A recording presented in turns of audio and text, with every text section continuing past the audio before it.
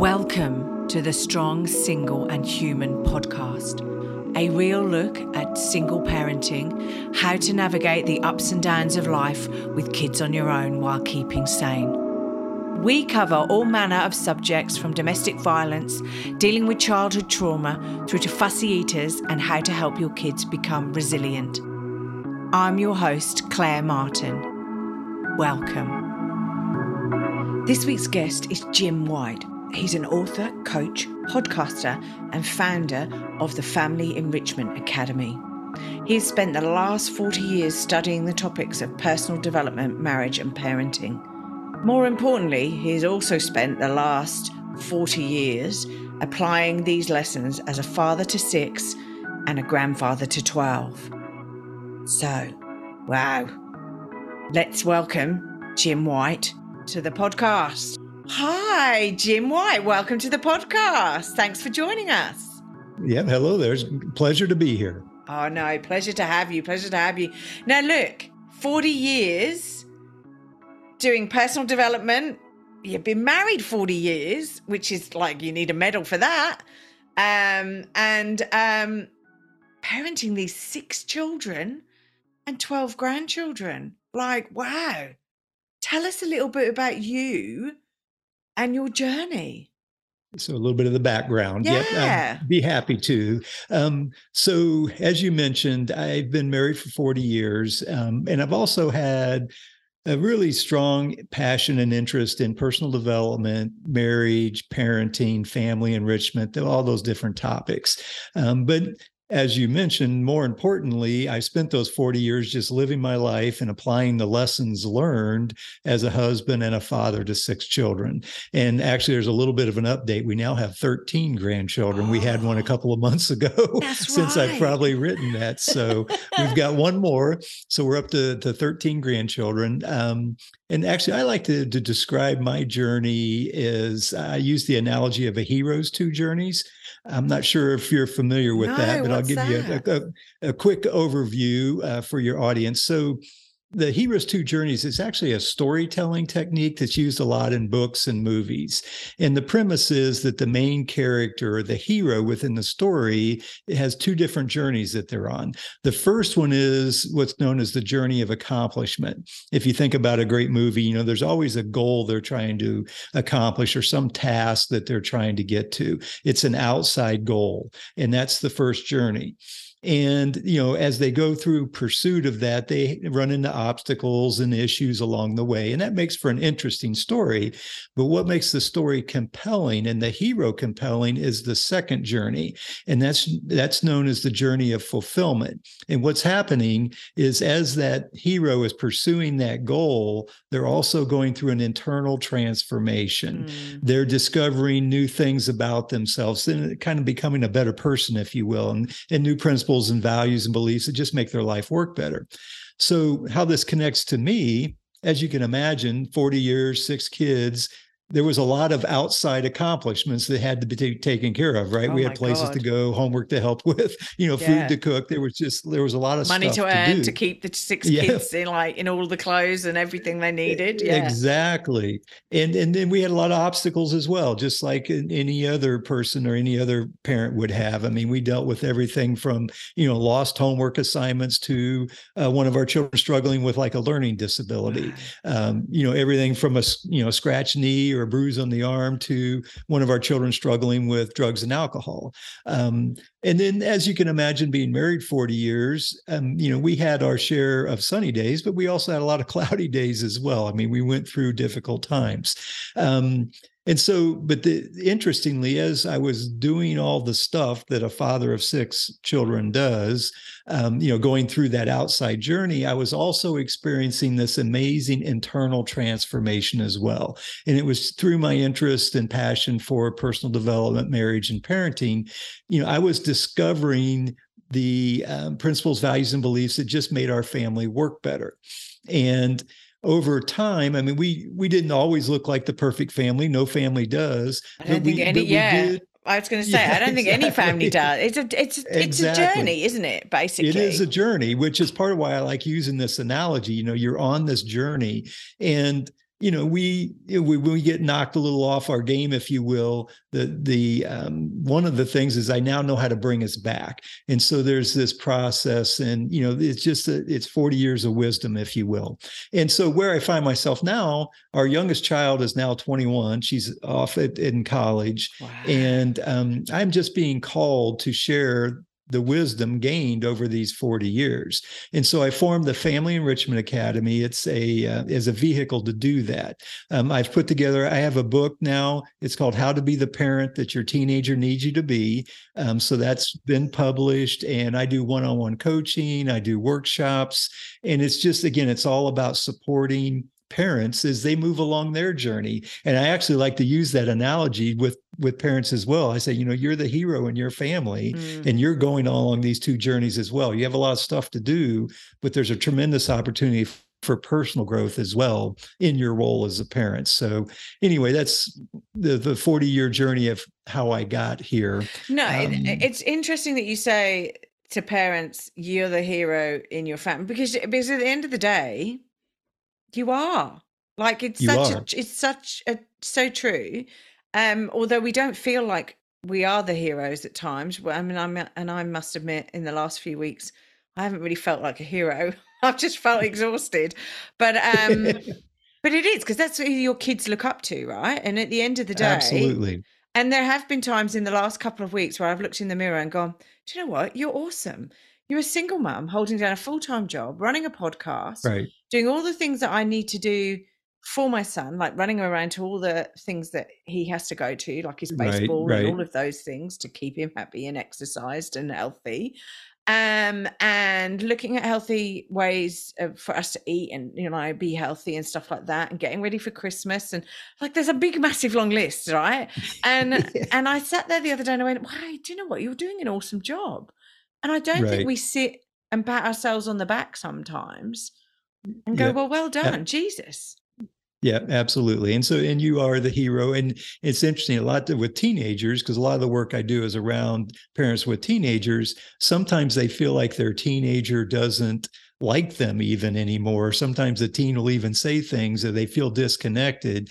But I like to remind parents that even though they may say that, you still are the hero in their life. You still are the most important person, and that's the most important relationship in their life, even though they may not act like it all the time. Yeah. And so, again, I really love using that analogy of being the hero in your family. And part of it is taking a stand.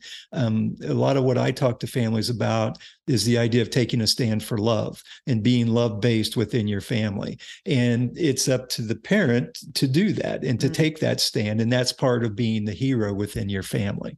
Yeah, and a fantastic friend of mine turned around and said to his sons, "Look, I'm your parent first and your friend second." Like, it's like you've got to.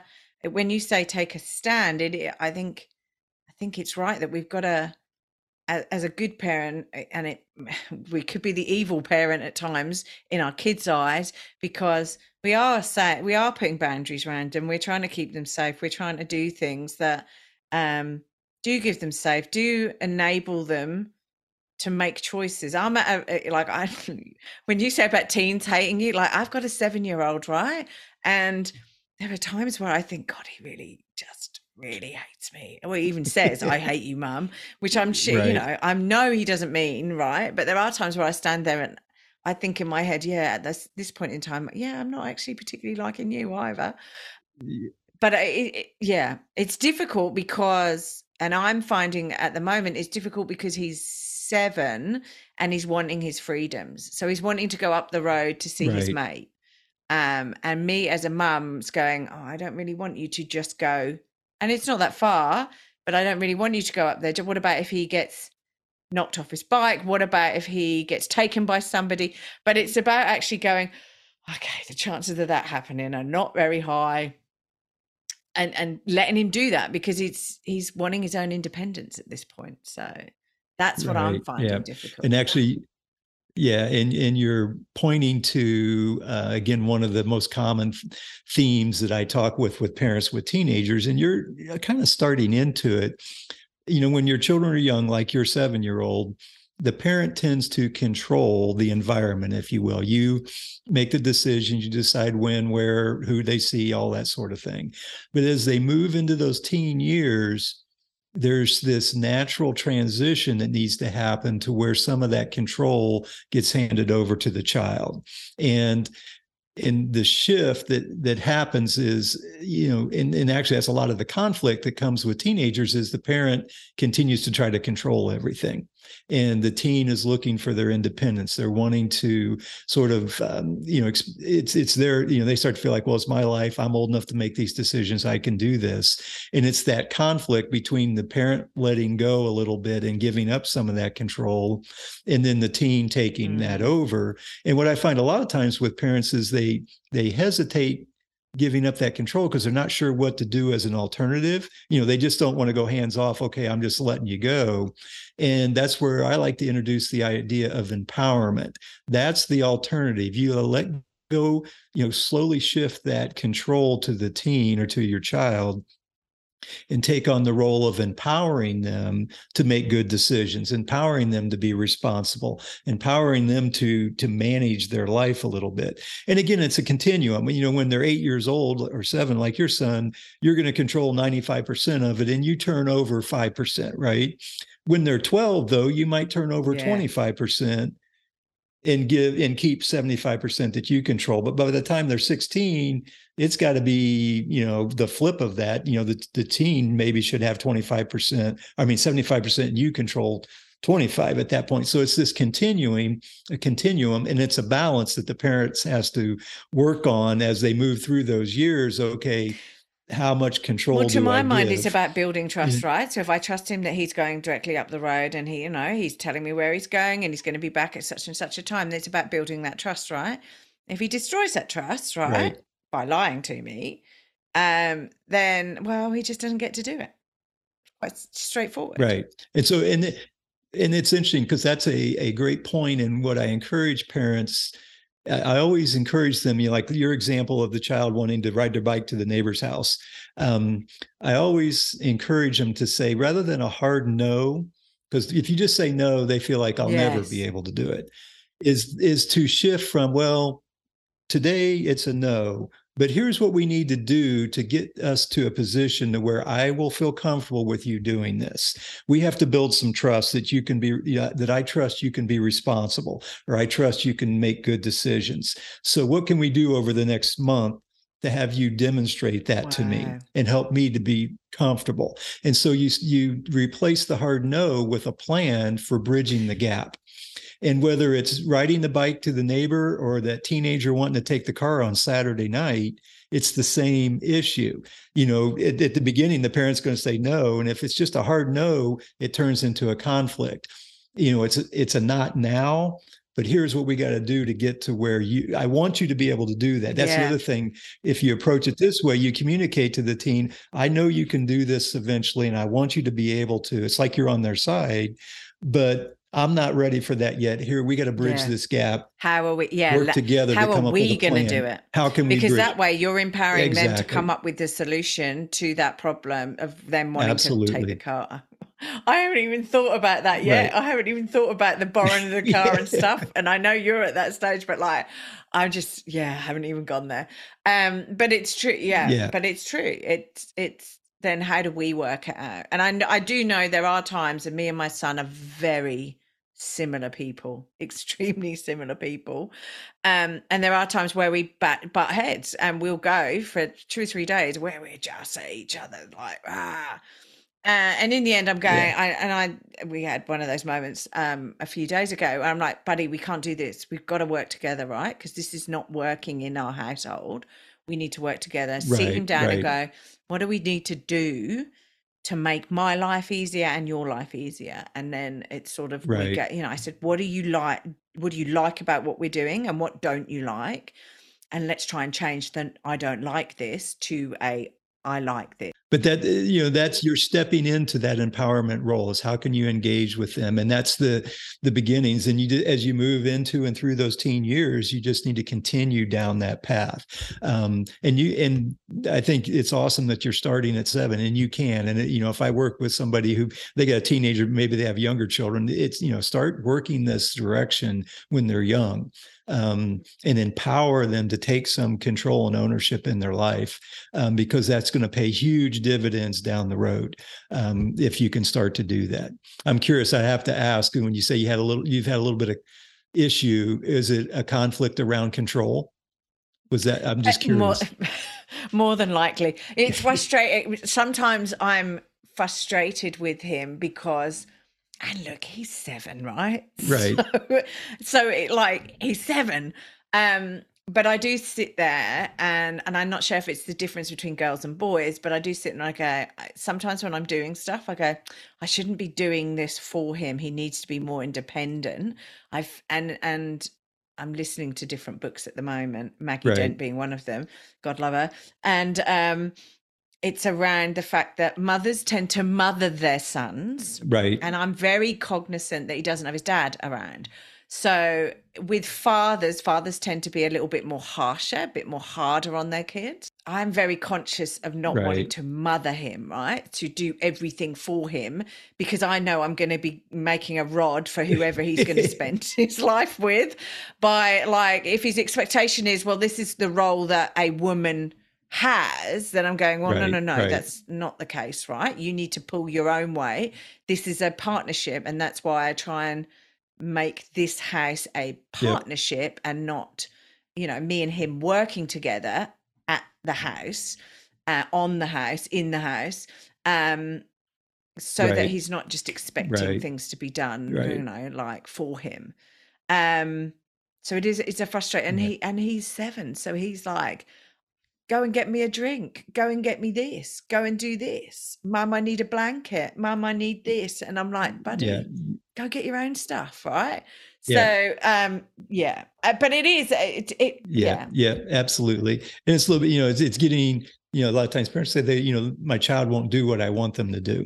And that's a control conversation then too. And then it's a question, okay, how do we, again, start to shift and empower them to take responsibility, whether it's going to get a blanket or, again, doing their homework or driving the car. I mean, all of it's kind of leads the same place. And the interesting thing, another kind of key fundamental that I talk with parents, is this distinction between being fear-based and love-based. And a lot of that control it's a fear-based mindset that sort of leads to that, because you're afraid they're not going to do what they're supposed to do, or you're trying to control, or it's not, and that's fear-based when you think about it. And it's sometimes it's hard to shift to that love-based mindset, because what a parent will say is, well, then they just won't do it. And from a love-based mindset, they're going to be okay if they don't do it. And if they get upset about it, they're going to be okay. You have some compassion for them, but you don't get caught up in that emotion, that fear-based emotion, or the frustration or the disappointment. You still can be compassionate and forgiving to them, and let them then work through the consequence of whatever decision that they made. So it's an interesting dynamic. I've already warned him that he's going to have a little bit of a wake-up call next year, because when he gets home, I empty his bag. For his school bag, sorry.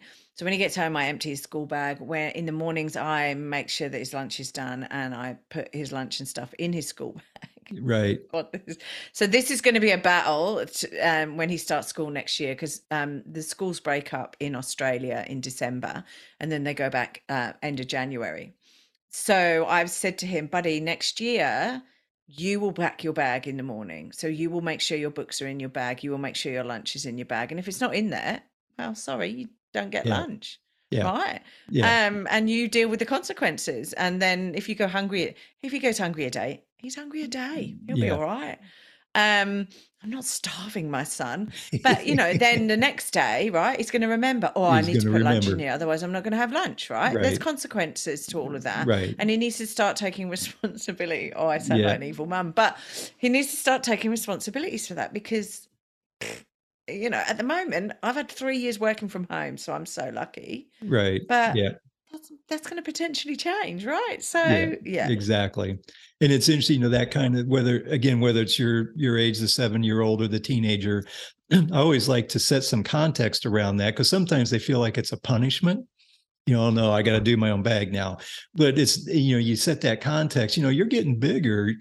You can do this. I believe in you. You can take responsibility. You sort of use it as a way for them to just demonstrate that they're growing up, and they like that. Then they feel like, oh, I guess I am older now and I can take care of things, and it becomes part of that conversation. We talked about him being able to ride his bike to his friend's house.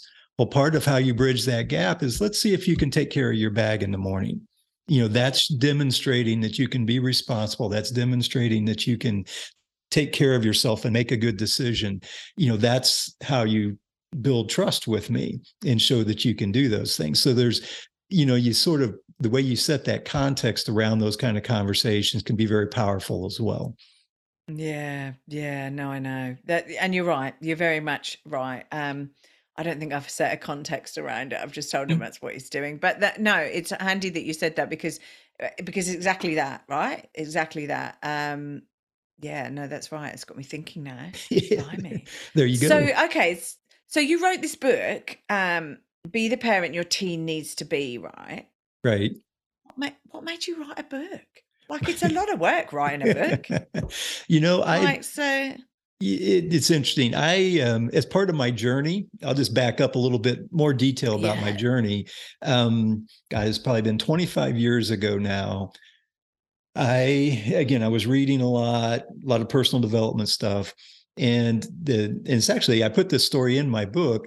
I got invited to it's a club, if you will, that's called Toastmasters. I don't know if you guys have Toastmasters there. We do. It, We it's do. it's basically, it's a organization you go to, and it's a place where you can practice and develop speaking skills, is the premise. You give talks in front of a friendly group, they give you feedback, and it's a way to develop speaking skills. And as part of my process, I decided I'm going to write my talks out word for word, basically. And what happened was I started writing on a regular basis.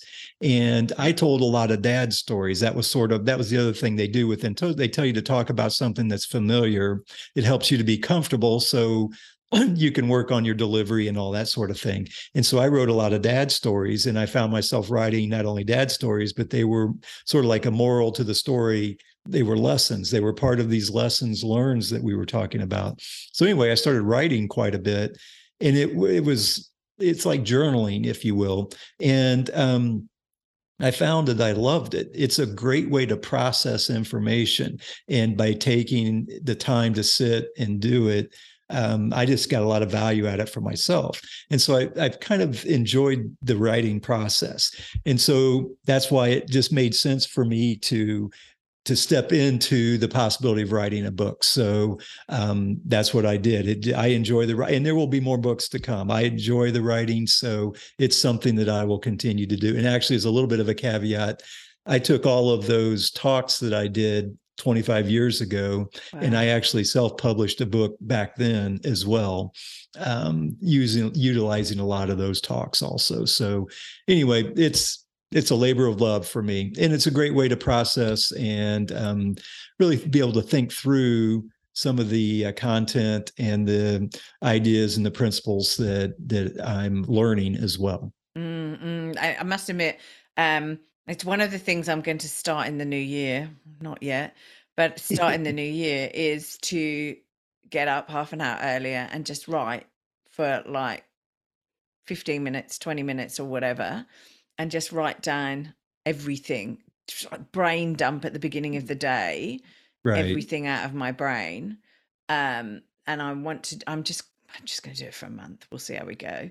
See how it Um, goes. yeah, but I wanted to do that because I think sometimes just actually being able to sit down and write it all out, Right.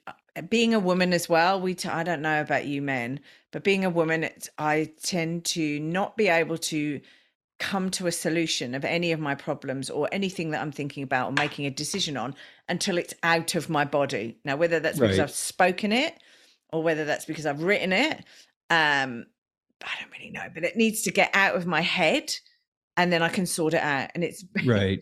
God love some of my male friends because I was in the IT industry for a long time. So a lot of my friends are men, and I just have to stop them and go, don't solve this problem. It's just me getting it out of my body to solve it, Right. Right. to talk it out. Right. And so they know it's shut up and just sit there. God love them and not solve it. So, Yeah. okay. So let's unpack this then. Be the parent your teen needs you to be. So like, this is about your teen needing you to To be a like, certain, yes. yeah. And then a lot of times parents will come to me and they'll ask me what they should do. Right. And I always like to have them back up a step and say, well, the first question is not what should I do? It's who do I need to be in this situation? So that's why I use that language of who do you need to be? And what I mean by that, it goes, and I mentioned that there's all of us have these two competing mindsets that reside within us. We have a fear-based mindset and a love-based mindset. And my assertion to parents is the more you can stay grounded in that love-based mindset, the better things are going to work within your family and your relationship with your teenager or your children or your spouse or whoever. It's when you start to respond and engage out of the fear-based mindset that things tend to go south a little bit. And so fear-based is where I'm sitting there going, oh, he could get abducted if he bites to the neighbors, or he could get run over by a car, or he could do X, Y, and Z, or I don't know, things like that. That's fear-based. yes. But then explain. So let's unpack love-based. Then give me examples of love-based thinking. Then. So it's kind of a principle, like one that we'll talk a lot about is the idea of abundance versus scarcity. I don't know if when you think about those two things, scarcity is a fear-based result, if you will. You see that you're worried that you're not going to be successful. There's not enough to go around. There's limited, that's the limiting belief. Whereas love-based mindset tends to be more abundance mindset, and it's there's a solution out there and there's abundance of opportunity, if you will. What you're talking being about, grateful for things, is it? But like being grateful is love based. So going, I've got a house, I've got, right. There will be a way. If I look, what about fear-based is really like, what about if I lose my job, or what about if he's not liked at the new school, or what about which are all things that are sort of out of your control to a certain extent. And we experience them all the time. And that's the point, is that in any given moment, you're either going to be coming from more of a fear-based mindset or a love-based mindset. And what happens is, unfortunately, our habit tends to be more fear-based. We tend to respond from the fearful mindset more as sort of our habit or sort of conditioned learned response. And in order to shift to being more love-based, we almost have to be intentional, create a pause and say, okay, I can look at this differently, or I can make a shift here. Let me give you an example. And actually, this is out of the book. One of our daughters comes home from one day from school, and she complains that she has a bad teacher. And this happens, everybody that's had a teenager is going to have this happen, where they come home and they've got a horrible teacher, right? And so you can complain, you can blame, all of that is fear-based, right? I'm not going to be able to get the grade I want. They don't help me. This is not going to work. All of that is kind of a fearful mindset. And as a parent, we can get pulled into that, right? You can get pulled into that mindset, and you can then go on the attack. You go to the school and you say, that teacher's awful. You need to get rid of them. I mean, you become aggressive about it too. But again, that's fear-based. That idea of trying to, earn respect, as sometimes I'll hear a parent say, well, really, a lot of times that's fear-based. It's almost like you want the child to be under your control. And that's more of a fear-based mindset. So the challenge is, in that moment, as a parent, can you stop, create a little bit of a pause and say, okay, let's shift. and be more compassionate about this. Let's be forgiving. That teacher, and this literally with our daughter, when this happened, our approach was, Wow. Somebody gets into teaching because they're inspired to teach. They want to do a good job, which is another thing from a love-based mindset. The premise is all people are fundamentally good, whereas the fear-based mindset is all people are fundamentally bad. And that's a distinction in those two. And so we said to our daughter, they didn't get into this to be miserable. And if they're struggling and if they're not doing well, we don't know what's going on. They might have health issues. They might be going through a divorce. Who knows what's happening with them? Doesn't it make sense for us to have a little compassion for them and be a little forgiving to them? And just by doing that, it's interesting, it shifts the mindset, which makes it easier then for us to then have the conversation about, this isn't the last time you're going to have an obstacle to you getting a good grade in a class. Let's think about how we can, again, it's an empowerment conversation. What can you do? How can you get past this? Where are the other resources you can use? And the point is, if she's frustrated, mad, and angry at that teacher, she's not in a position to take that step and open up to solutions until she's let that negative energy dissipate. And the way that dissipates is you got to make the move to more of a love-based mindset. So it's an interesting dynamic, and it's some that takes a little practice. And like I say, you have to be intentional about it. And it's interesting that you got her to look at the situation that way, and come up with potentially come up with the solution or whatever. Right. And also, one other thing I was going to say, one other thing I might throw in there, and this is just so powerful with anybody, but especially your teenager. And we said, how could you make a difference for them?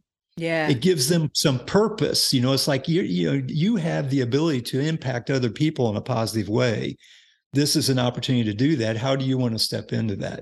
And just having that belief in yourself that I can have a positive impact to the people around me is so powerful for all of us. But, think about trying to put that into a teenager, and have them start to believe that about themselves. And then when they're out Saturday night and somebody's trying to hand them a drink, they're the ones that say, we don't need to do that.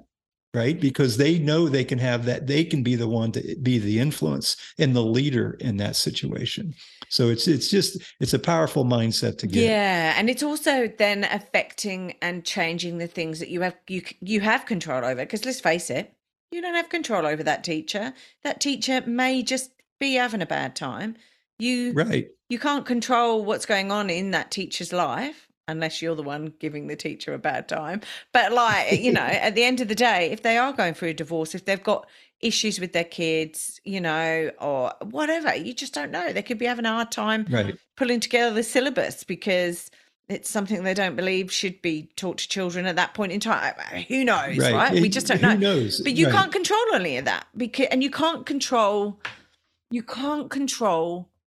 other people.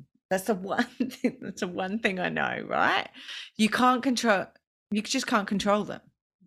Right. And that's where then you shift to empowerment. Can you empower? And that's where having some compassion and forgiveness for that teacher, maybe you can make a difference for them. But it's a different mindset.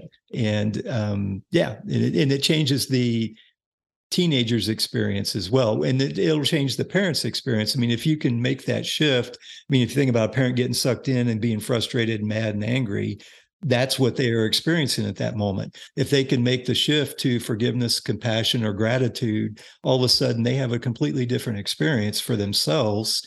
And what happens is you act differently.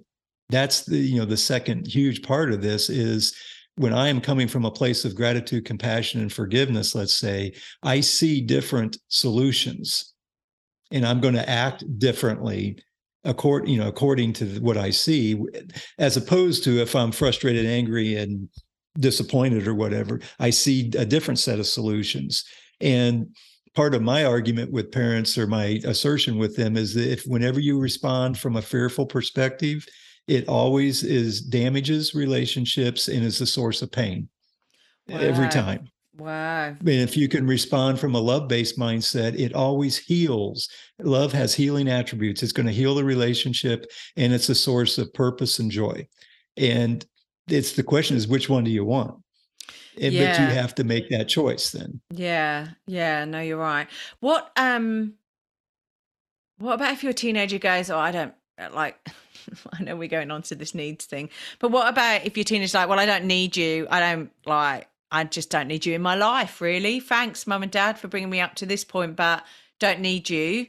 They just want to go in their bedroom and be left alone, right? So Yeah. that's not really, so if you leave them alone, right, that's not really being, to my mind, and I don't know if I'm right here, but that's not really being the parent that they need you to Right. be as such. Right. What do you do? Nine times So out of 10, one these of teenagers are grumpy, moody, lots right. of hormones going on, admittedly, Yeah. but grumpy, And we moody. all we all go through that. But a couple of things I would throw out here, and it's the first is one of the sort of rules to live by that I throw out to parents is that all of your child's bad or unwanted behavior, which in this case is saying, I don't want you around, I'm going to, stay out of my life. All of that is a call to reconnect and extend love to them. Wow. And they wouldn't be doing that if they didn't feel isolated, is the flip of that. And so again, it shifts the parent's perspective, because a lot of times when that happens with a parent, they'll get mad about it, right? They'll get upset or frustrated, right? Where I'm saying, no, have compassion, view that as a call for love, which means I need to have compassion. I need to forgive them. They may say things that they should never say to their parents, right? And again, we talked about the parent being the hero in the family, the parent taking a stand for love. That means they're the first one to forgive and offer that forgiveness. And then the second fundamental, I've got like 3 fundamentals in the book that I talk about. And the second one is all around building connection. And so that's the place to go. If you're having that kind of scenario in your home, you have to be very intentional and work to build connection, because that is happening because the teen feels disconnected. And How do you do that we though? all Come on, how do you do that? I'm like sitting there like, come on, Jim. Like if they're sitting there and they're like, oh, I just want to play on my computer game, go away. You don't understand me, my life, my computer game, everything. right. How do you build that connection? How do you get in there? How do you wheedle your way Yeah. in to start? Yeah, it's every situation is different, obviously, and there's different dynamics. The first one of the first things is to listen to them with compassion. So when they say something, a lot of times the parents, their response is going to everything, any way they respond builds or damages that connection. So if they respond with a little bit of frustration, it's going to damage the connection. If they respond and say, okay, I can tell you're having a little bit of a tough time, I'm going to give you a little space, I'm here for you, that's a step in the right direction. And if it's bad, it's not going to fix itself overnight. I mean, it didn't get there overnight, so it's going to take time. And that parent has to continue to engage with the love, love-based mindset. So maybe the first step is when that happens, you give them a little space, you offer a little forgiveness, and you basically are present to them and say, I understand you're having a tough time. I'm here if you want to talk about it. That could be the first response. Then the next day when they get in the car after school, right? And maybe there's a little bit of an opening. The key is then how does the parent respond to that opening? Like a classic example I talk about, and actually I have a resource that I would offer to your audience as well. It's asking better questions. It's kind of the premise. And so I've got this 10 questions. There's 10 questions you should never ask your teen, and then 10 great questions, 10 questions to ask. And a lot of times when we ask questions to the teenager, it feels like we're interrogating them, right? We're just trying to get information from them. And the flip of that is to ask a process question. What I mean by that is to ask the teen what they think about something, what their opinion is about something. So when they take, they had a math test today, when they get in the car, it's, well, what grade did you get on the math test? That's an interrogation. Sometimes they feel like they have to defend themselves, right? You could say, I'm curious, do you feel like it was a fair math test? That's a different question, right? And it gives them a chance to share what they think about something, which it sort of pulls them out a little bit and allows you then to engage a little bit. And the key then, they may say a few things, and what the parents sometimes will slip into is they'll slip into wanting to give their opinion, and they'll want to fix something, like you talked about, that fix it mode that we can fall into, where maybe the teen says a few things, and at that moment you could say, that's a really interesting perspective. I never thought of it that way. Thanks for sharing.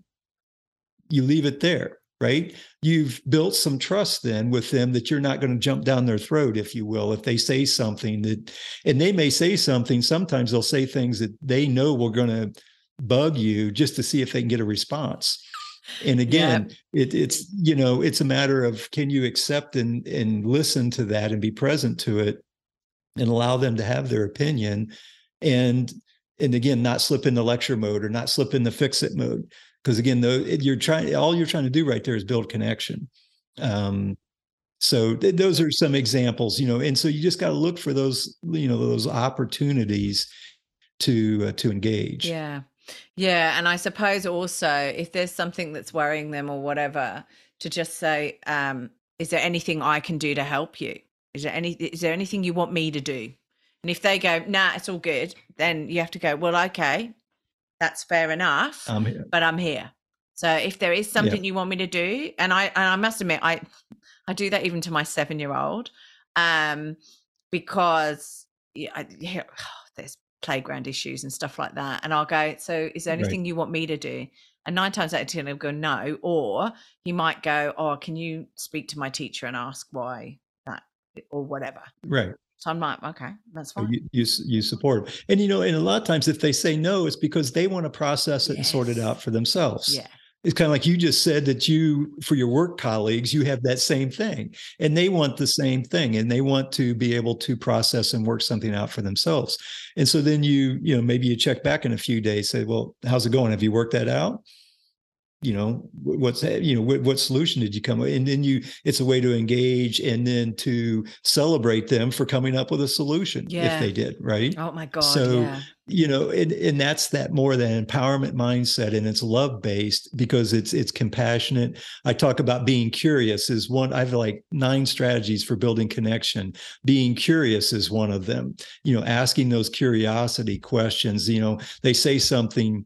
I actually have a story in the book where I talk about my daughter. She waits tables. She waited tables in high school, and she came home one night and said, people can be so difficult sometimes, and I could have left that, but the curiosity question was, what do you mean when you say difficult? And that allowed her then to step into it and open up and talk. And again, the key, though, is when she's doing that, it's not up to me to fix problems. It's not up for me to solve anything. It's kind of like you, she's just sort of dumping information at that point. And the key, it builds connection. When you do that, you're building connection. They feel like there's a safe place they can go and let some of that stuff out. And that's the first step, is building connection. I might share another strategy that's interesting, especially if somebody's struggling with a teen. Teenagers, as you know, on the weekends especially, tend to stay up late.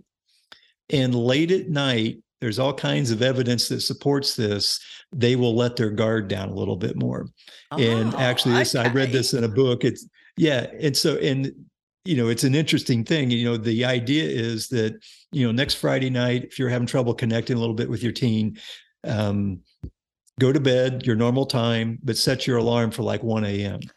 and get up at 1 a.m., wander into, wherever downstairs or wherever they are. I'm having trouble sleeping. I'm going to make a snack. You want one? In just a little bit, and then just sit with them and see if they start to talk. Because a lot of times, again, late at night, their guards will be down a little bit more and they will say something. And again, if they, like what I mentioned, where my daughter said people can be so difficult, they may make a little statement, ask a curiosity question. What do you mean when you said that? And then just let them talk. And again, it's the purpose of building connection is what you're really after. So that's a little bit of a a way to get in there and do that, because late at night that tends to happen or can happen more frequently. Yeah, and I suppose it's about shutting up. Like as a parent, staying quiet. Don't say a And word. Just listen. Yeah, it being present. Because that first priority is to build a connection. And a lot of times parents will say, but I need, I want to influence them or empower them. And I always point out that you can't influence them or empower them unless that connection is really solid. The prerequisite to the empowerment is connection. And so you got to build the connection first. If you jump in too early with the empowerment or the influence or advice, especially advice, before and that connection is not strong enough, they're just going to shut you out and not listen anyway, which happens a lot. And so that the first step is to build and develop the connection, build the trust. That's in effect what you're doing is you're building trust with them, right? You have to be a safe place, and home should feel like a safe place. When it is, then they're going to be much more open to your influence and your empowerment if you can get there. And I suppose it's not actually judging. It's not judging them either, right? And it's a difficult one, because you want your child to be thought of favorably and all of those things, but it's not actually judging their opinion as such, but trying to influence them surreptitiously, because you don't want to belittle them for their opinion or their views or whatever, because and let's face it, there have been some views that I've heard in from teenagers that I've gone, oh my God, you just don't know anything. You haven't lived life yet, but that's okay, right? But there's no point in me going, oh, you just don't know. You just don't know anything, right? Because at the end of the day, that's important to them at their age, right? But if you've been there, seen it, done it, got the T-shirt, like probably you and I have done, Jim, you go, well, that ain't going to work out like that. But in a way, you've got to let them learn that. Right. There's this idea, this process of experiential learning, if you've heard that term before. And again, for your audience, if they maybe haven't heard it, and that is the idea that in order to learn something fully, I have to experience it for myself. I like to use the analogy of learning to ride a bike. I mean, you can sit in a classroom and study how to ride a bike and be able to pass a written test on how to ride a bike, and you won't be able to ride it. The only way you learn to ride it is you got to get on it and start pedaling, right? And this comes up. A classic example is a parent will come and say, my son or daughter has a boyfriend or girlfriend that's not good for them, and the parent sees it, right? And they feel like this is not a good scenario.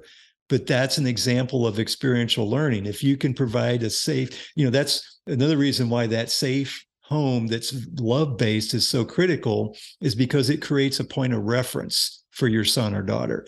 And if they know what love feels like, and they have an experience of that at home, when they're out in that relationship with that new boyfriend or girlfriend, and if something's not going right, they may not be able to put it into words, but they know this doesn't feel right. This doesn't feel like love. This doesn't feel like kindness to me. And they will go through the process of making the decision that this is not a good relationship on their own. And that is so much more valuable than the parent saying, I forbid you from seeing that person. Right? Because that's what can happen sometimes. So, but also, you've got to remember, at the end of the day, if somebody turned around to you, Jim, or myself, and went, well, you're not doing that, we're not going to let you do that, right? I would be going, well, I am going to do it, right? And then you fight back even more, right? And you just fight the situation, right? Instead of actually going, okay, this isn't good for me or healthy or whatever, right?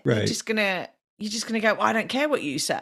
Right. And it's that shift from empowerment or from control to empowerment. You're trying to control, but you need to empower. And so the empowerment approach, when that's happening, you might say to the son or daughter, what in your mind, how would you describe a really good relationship?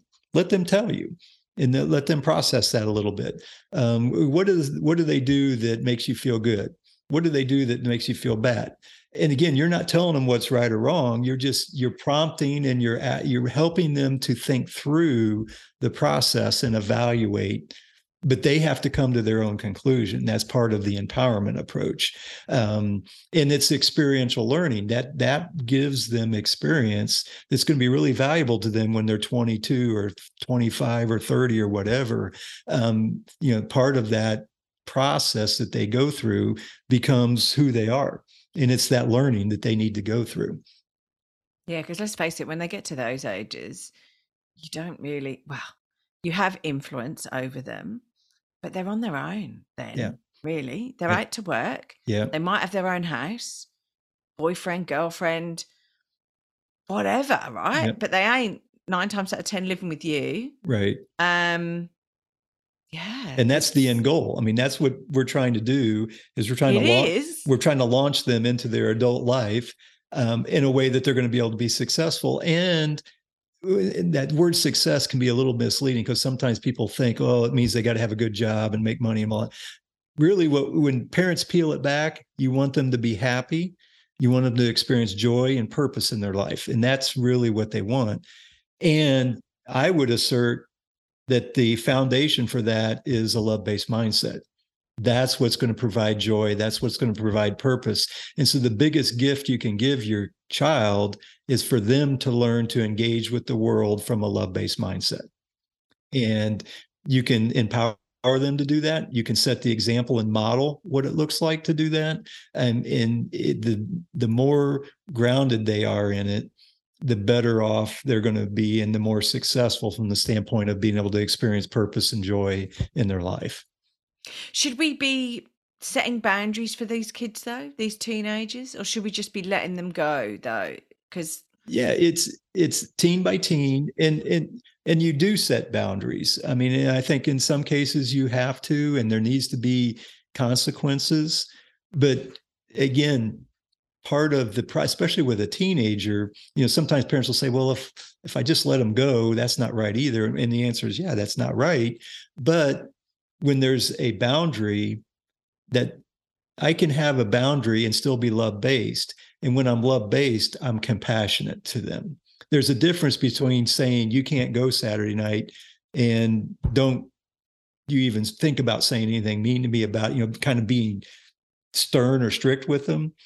And saying, you can't go Saturday night. And I know that you really wanted to, and it's probably frustrating for you. And I feel for you.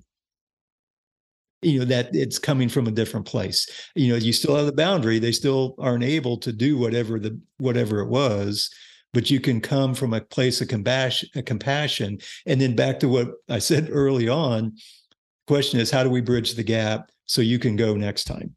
What's missing today? What is it that's making me uncomfortable or making the situation where we have to have this boundary? How can we bridge that gap? You have to create some hope out of it. And again, that's a love-based position. It's not just a hard no.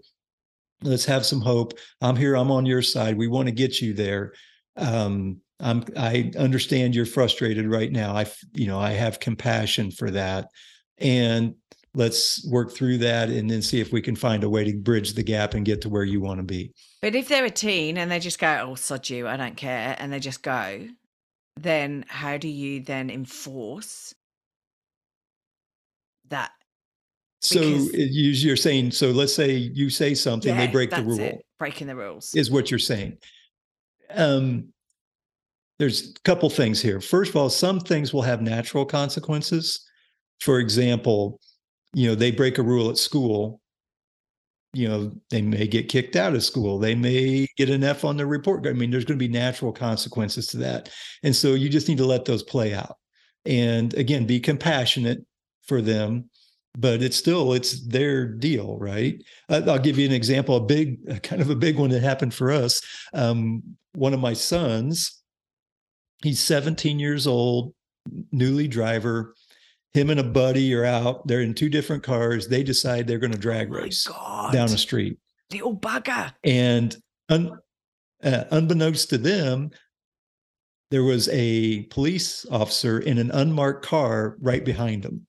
They both get cited for reckless driving. Point being, my son gets home and I said, man, that's a bummer. And the question is, how are you going to pay for the attorney that you're going to have to get? That's a concept. I'm not paying for it. It's your choice, right? And I can have that conversation with still compassion and knowing that it's hard for him. How's he going to come up with $1,000? Right. And I can empower him and support him and help him to work through that, come up with a solution. And again, always have compassion and be, but without it being like you're an idiot and you should have never done that. That communicates a message that you're no good, as opposed to saying, well, you made a bad choice, but you're a good kid. You can solve this problem and work, and be able to be resourceful enough to do that and work through that natural consequence that you created for yourself. So that's one thing, is let those natural consequences play out. The other, if there's not a natural consequence, there is, but it's sometimes parents don't think about it. The biggest thing that happens when they break a rule at home, for example, is they break your trust, or they've broken trust with you as a parent. And if you continue to communicate them that, hey, I want to turn over more responsibility to you. I want you to have more freedom. I want you to be able to do things you want to do. But in order to do that, I have to be able to trust that you're ready for that. And so anytime they do something that breaks the trust, you can always point back to that and say, well, that kind of broke some trust. So that's the consequence. We're going to have to rebuild again. That you were getting really close to being able to ride your bike to your buddy's house, but now it may take another couple of months because we got to rebuild trust because you broke a rule. So, it's a matter of having, and again, but you do it from a compassionate place and a belief that they're a good person. They can figure it out. You can do this, but it's up to you to do it. Well, at the end of the day, they're kids at the end of the day. They need to make mistakes to learn from them. And it's Absolutely. about us not being there to pick up us to be there to support them, but maybe not to foot the bills and pick up the pieces that way, and to actually get them to understand that there are consequences to their actions. And, we're not going to be, we'll support them, but we're not going to be there to, pay for the attorneys, pay for the fines, ride them everywhere because they've been banned for 6 months and can't drive a car or whatever. Right. Do you know what I mean? You just got to go, well, how are you going to get to work then? That'll be the bus. Right. Exactly. Yeah. Or ride a bike or something. And it's interesting. What happens is sometimes inadvertently, and again, it's not necessarily always, but it's not on purpose, but sometimes parents will communicate to the child that they're not capable. They'll go in and rescue them. And when you do that, you're just telling them you can't handle this on your own. Right. And then the other thing that they'll communicate is that, you're no good. You can't do it. And that's kind of what you're communicating there. And so my point is, we want to communicate that they are good, they are capable. And in effect, what happens is they start to become more resourceful. They develop the skill of being resourceful. And that one skill can be huge for them through their whole life, is if they learn how to be resourceful. And the other thing that they develop is the ability to be resilient. I love those two words, to be resourceful and resilient. And that's so much more beneficial for your child to develop that. If they can, that's going to serve them for the rest of their life. And look, I agree with you, right? At the end of the day, to survive the world out there, you've got to be resourceful and resilient, whether, as an adult, that's how we get by, right? There's things that crop up in all our lives, and it's about how we deal with those and go forward. So look, Jim, where do people get in touch with you if they want to look at the 10 questions that you shouldn't ask your kids and 10 that you should, and just find out more about this Family Enrichment Academy and your book and things like that? So the FamilyEnrichmentAcademy.com is the website. Okay. And right on the homepage, there's a place where they can request the 10 questions that you mentioned, the 10 questions you should never ask and the 10 that you can. So it's FamilyEnrichmentAcademy.com. And then there they can learn about the coaching programs as well. I've got a link to the book. The book's on Amazon. But I've got a link to the book on the website as well, on the coaching page. But the best place to go is just go FamilyEnrichmentAcademy.com. And they can learn all about the work that we're doing. And I would point out too, like what you're doing, I create content on a regular basis. So You're a podcaster. well, and I do YouTube stuff, and I write. I like to write. Remember, so I do written posts on a blog on a weekly basis as well. So those are resources that are there for your audience. Never know, I might hit on a question or an issue or a topic that might be dealing with it. So, Exactly. So exactly. be sure to check those out as well. No, exactly. Okay, thanks, Jim. That's awesome. Look, I have one final question for you. It's been really interesting talking about teens, and I'm nowhere near the teen world as such, although it feels like it at times with some of the comments my son comes out with. Right. And I think teenager, we think about a teenager as being in their teens, so 13, 14, etc. I think teenagers are getting younger and younger. I think a teenager Absolutely. nowadays is like 11, 10.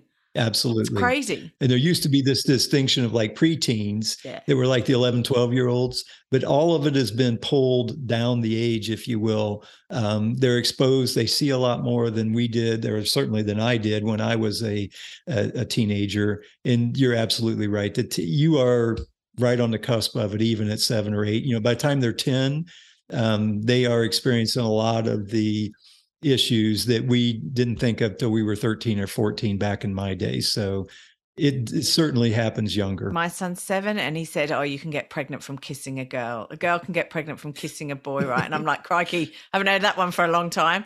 So, there's, and I'm going, well, you're 7. Why would you even worry about that at the moment? But hey ho, this stuff they talk about in the school playground. So look, my final question to you is, and it can't be your own book, we've plugged this already, but like, if there was a book you could suggest to my listeners, what would it be and why? So a book that would be good for your listeners. There's a couple of them. Actually, I was going to grab one. Well, we talked about love languages is an interesting one. Yeah. There's the 5 love languages. That's a great kind of a way to start to get your mind around trying to be more love-based. Yeah. So that's one that I've read that one. It's would throw out. Very interesting, because you start to think about what love languages are the people in your life have. So it's very, very interesting. Right.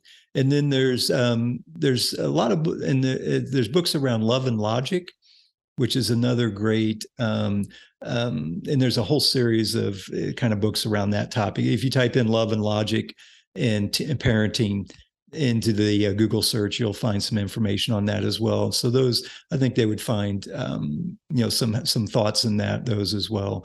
Anything on building connection, again, you can go and search, around building connection as well, if you can find, because again, that's such a critical component. Yes, I was going to say. There's actually there's one, I'm trying to think of the name of it. It's AHA Parenting. It's AHA, like AHA, like it's like having an AHA moment, kind of a thing. And it's AHA Parenting, and she does a lot of great work as well in this space.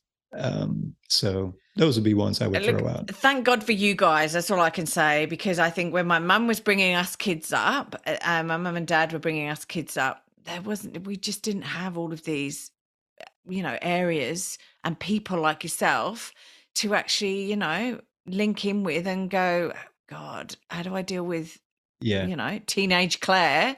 Because let's face it, I was a handful.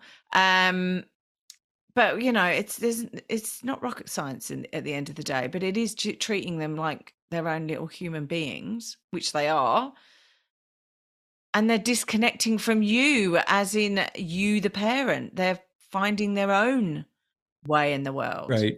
You don't developing their own voice, opening their wings and flying, as it were, leaving the nest, which is scary. And I think that's another thing as well for parents. It's scary. You're not needed anymore. Thanks, but no thanks. See ya. And that's the fear-based, right? And it's a matter, can you stay love-based in that scenario where, they're now off on their own and they don't need, and what happens, and we're there, the relationship changes. And that's what I would throw out. It's not that you aren't needed anymore, but it's, there still is, you will always be the parent, And it's just the relationship evolves. And if you can stay love-based, you can keep that connection there. And it can be awesome. Having the adult child is an awesome place to be as well. But you just got to, it's different than when they're in your home. And you got to be willing to step into that, which actually one thing I would leave your listeners with, if you ask me, what's the biggest thing you can do, it goes back to that hero's journey, is to adopt a growth mindset. This is going to be a journey, and every day is a new day. And in order, to really, if you want to maximize it, you have to have a growth mindset and be willing to grow and learn and develop as you move throughout this journey. Never stop learning. That's the key. Never stop. Yeah, you never stop learning. No, and look, thank you. I think that's an awesome place to finish on. Like it is. You're right. Yeah. Never stop learning. Always keep growing. Absolutely. You and I are definitely not in our 20s, and we're still learning. As life's still throwing things at us, and we're still learning. So, and look, I started a podcast 2 years ago. Like, am I nuts?